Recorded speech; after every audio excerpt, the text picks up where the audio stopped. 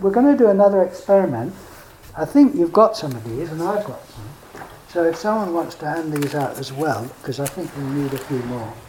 Yeah, go for it. Those are good ones, but they're all good. They're all good. you won't be in the wrong group. It's powerful, isn't it? Isn't it powerful? Oh, yeah. Have I got the best one or the worst one? So, we are, I'm just underlining that we're not discounting the importance of what others say you are. That's the game. That's the real life game. It's not just, it's the only game in town, so it's very real, you could say. But we are just also looking for ourselves at what we are and seeing if it's different from what they tell us we are. And it is likely to be because they're 10 feet away from where you are, so they're going to see something different from what you see of you. So it really makes sense. So now you hold the card out and look in the mirror. And they were right. What? I said they were right. I finally know that they got my color right. I didn't know for sure till I looked. Yes. But you've got a very special mirror that tells the wrong colour. You see, smarter than people. You see, you just trusted the mirror. I did. You're right. Yes. All right. So now look, and if you can see your arm extending from, your body's headless from your point of view, and your arm comes out the void here, and at the far end you're holding the mirror there. So which end of your arm is your face? The near end or the far end? Which is it? Sorry? The far end, right? Now that is not socially known, is it? You would say, of course it's the near end, and that's a reflection of what I can't see here. But on present evidence, the only face I can see is at the far end of my arm. And my arm here disappears into headless space. And my mirror is showing me what I look like at arm's length. Now I bring the mirror about halfway towards you, and that's what you look like at half that distance. And still notice you've no face at the near end of your arm. Now bring it right up to one eye, if you like, very close, and you'll see a big blur. That's what you look like at that range. And bring it right up, and you just get a, complete blur. And then take it back to arm's length. Okay, so just relax your arm, So your mirror is helping you see what others see when they look at you. It's showing you what your face looks like. You can't see it, but they can. You hold your mirror out at that distance and it shows you what you look like. And if you move it closer, it shows you something similar to what they would see if they move up towards you. Now, if you had a big mirror and you held it on the other side of the room here, you'd see your whole body, right? That's what I see from this distance. I have to stay this far away from you to see your whole body. That's where it manifests. You take a big mirror. Now, if I held imagine a huge mirror up in the sky 20,000 feet, and you looked in it, what would you see? Earth. 20,000 feet, you'd see Detroit, I think. Oh. Right? Just that distance. Like a helicopter would see or something. I don't know. Or a plane. Right? A low light. So that's showing you what you are at that range. The mirror and the cameras are verifying that what you are changes with range. If you had a big mirror on the moon, huge one, and you looked in it, what would you see? The Earth. The Earth. That's your planetary face. This is your human face. Right? It's true. I have a planetary face at that range, and I have a human face at this range. I have an urban face at 20,000 feet. See, I have a stellar face, a star, 2 light years or something. And what we are, you see, and the mirror's confirming this. The mirror doesn't lie. It's saying, I'm showing you where your face is. But what happens is, if you look in the mirror again, and imagine you're an infant, and your parents tell you that face there is what you are at center. Now you can't see it, but what we want you to do is imagine reaching into the face, get into the mirror, get hold of the face, pull it out towards you, flip it the other way around because it's facing the wrong way, make it bigger because it's only about 1.5 inches across, right? And put it on at 0. Now you only do that in imagination, right? So I reach in, imagine getting the face, pulling it out, flipping it the other way around, making it big, and putting it on. We call it the face game. And infancy and childhood is learning to put that face on. And then go around acting as if you've done it. Now you say, if you look in the mirror, again, and be aware of the sensation of your mouth. Now, okay, put the mirror down and just be aware of the sensation of your mouth. Now, on present evidence, can you tell what colour that is? No. Can you say how wide it is? No. Right? It's a sensation floating in space, right? So to speak. All right. Okay. See, that's the original experience. So you can't see it. So in fact, your whole head, right now, the sensation of your head, how big is it? All right. Now you look in the mirror, you see, and look at your mouth. And you can see your mouth, and it's a small thing, and you see the shape and colour. And you experience the sensation here, which has no shape or colour, and the image there, which has no sensation. Are you with me? Mm-hmm. So what your parents, in effect, tell you to do is you've got to marry that image there to the sensation here. And you with me? Mm-hmm. So now, you see, when you pay attention to the sensation, you can imagine what it looks like. And you imagine it so well, it's almost as if you see it. You act as if you can see it. Do you see what I mean? Or now the forehead. You can't see the sensation. You've got sensation in your forehead, you can't see it. But you've looked in the mirror enough times to know what it looks like. And you act as if you've got the image here as well as the sensation. You see? And therefore, when you look at someone else and you see their forehead, you imagine they must have the sensation there. This is empathy. This is where empathy comes from. See, if I imagine a face on my consciousness here, you see, then I must imagine a consciousness behind that face. Mm-hmm.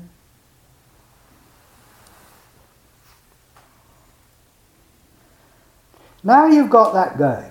You operate as if that's true, you see, as if your all these sensations are in your head, and that's your back, and you see, and you've joined the game. You're playing the game. That's great. You see, you've got that going. That's brilliant. But now you go on to the next stage and take a look and see that sensation is floating in nothing. Mm-hmm. The sensation you call your face is not actually in a form. How big is it? Now this enables you to play the game better because it's like being invisible, right? Now this begins to free you to really function in the game. So the first stage is the headless baby, not aware, you don't identify with the one in the mirror. The second stage is the child who's still basically headless but learning to put this one on.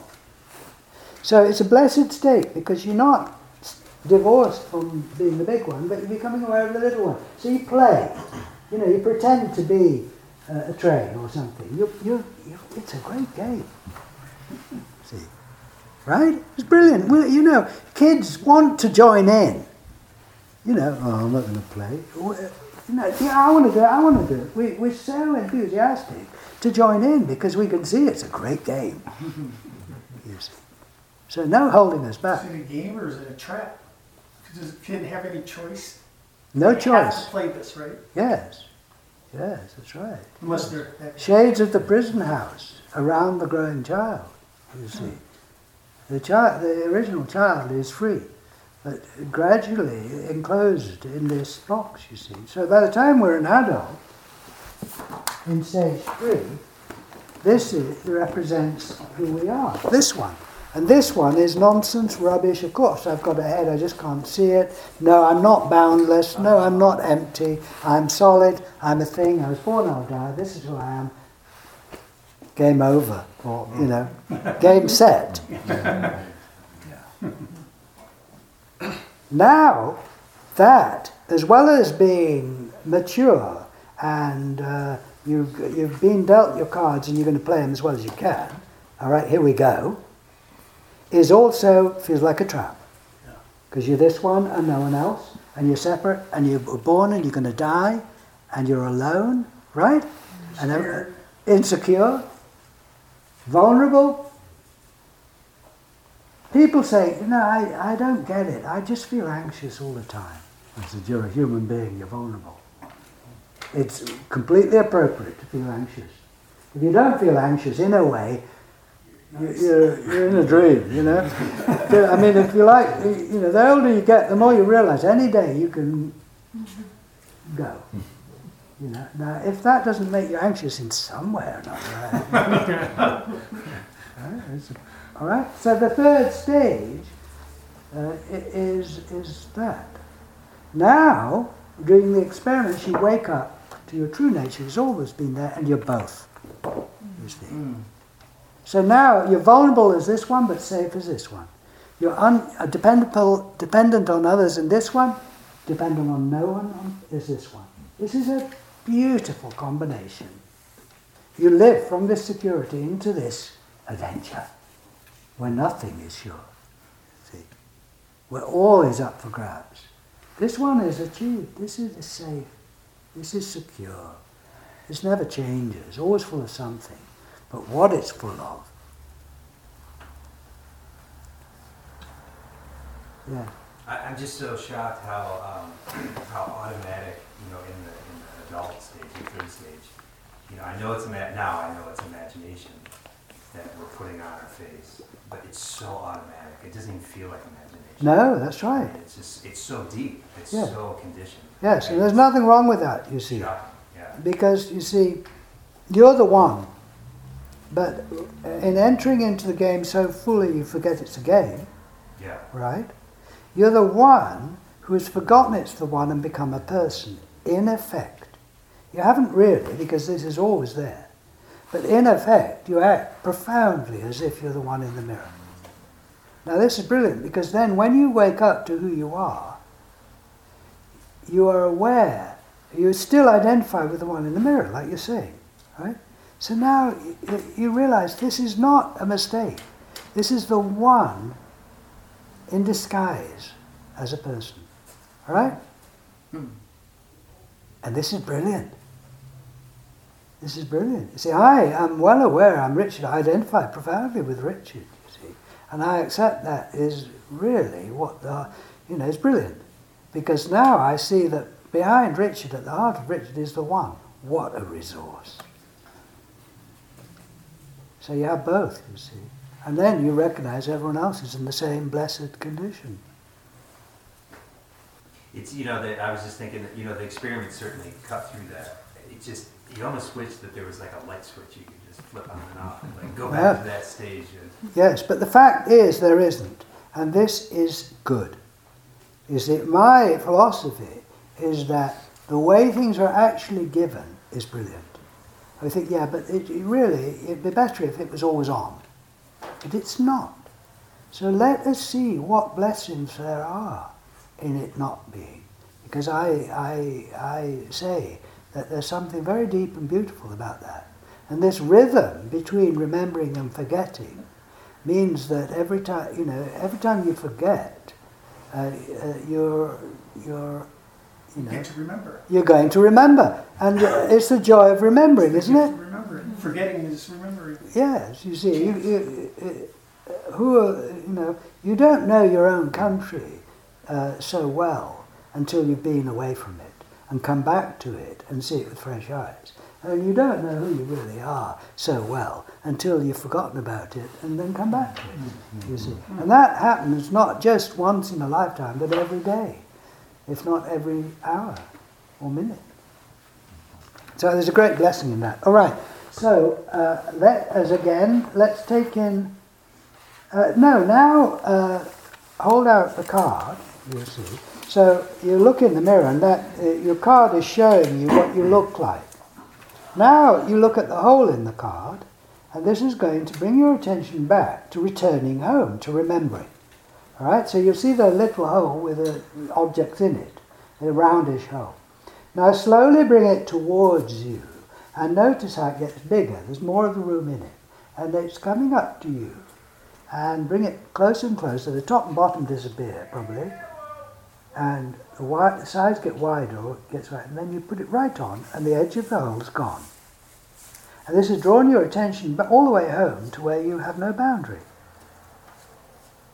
Let's do that again, because attention moves with the card from 2 feet away to 0. So you're bringing your attention back home to 0.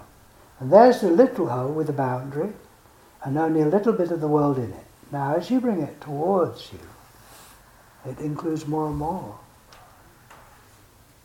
And you keep going, and your attention comes back. And there's this sort of magical moment when the edges disappear, and it's just so obvious. It's wide, wider than the world, absolutely clear. Now you look at everyone else, and they look really silly. Not me. But do you look silly? No, you don't. If you do not look silly, put up your hand. You look really silly.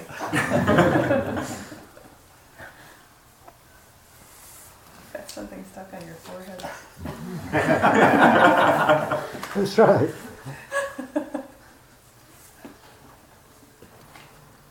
So this is a game changer, right? This is opening up the next phase of the game. This is not closing down the game. This is providing you with more tools for playing the game even better.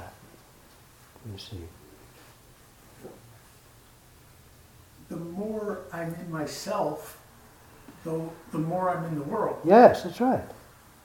Seems weird. Yes. I want to return to myself, and all that's left is the world. Yes, that's right. Where am I?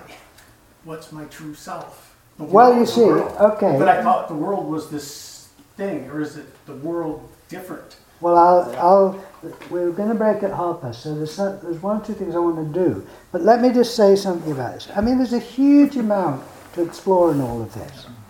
You know, it's not a little thing, it's a game changer, it's a life changer. But when we grow up, we learn a language. And the language is based on I see you. I am here, you are there. I am not you, right? I am in the world. I am in this room. I came from London, you see. I am face to face with you. This is the language. I am separate from you. That is based on what other people see us to be, right? You see, someone looks at me and Sunim, and you see two heads.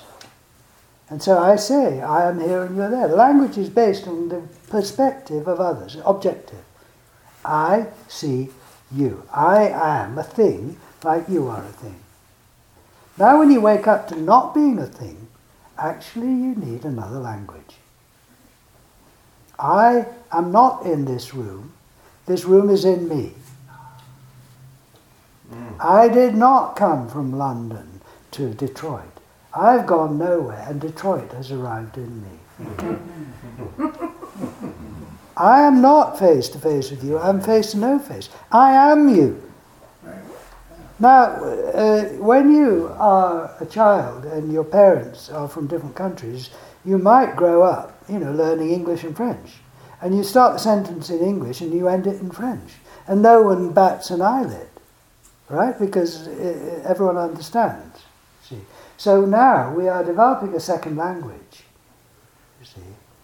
So I start the sentence by saying, it's very nice to come here and be room for all of you. Do you see? I started with the third person objective language, I, and end the sentence with the subjective I, right? The self.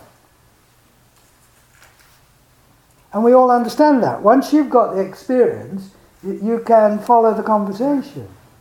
You see? So it's developing a new language. Steve. All right, so now I want someone to collect these cards in.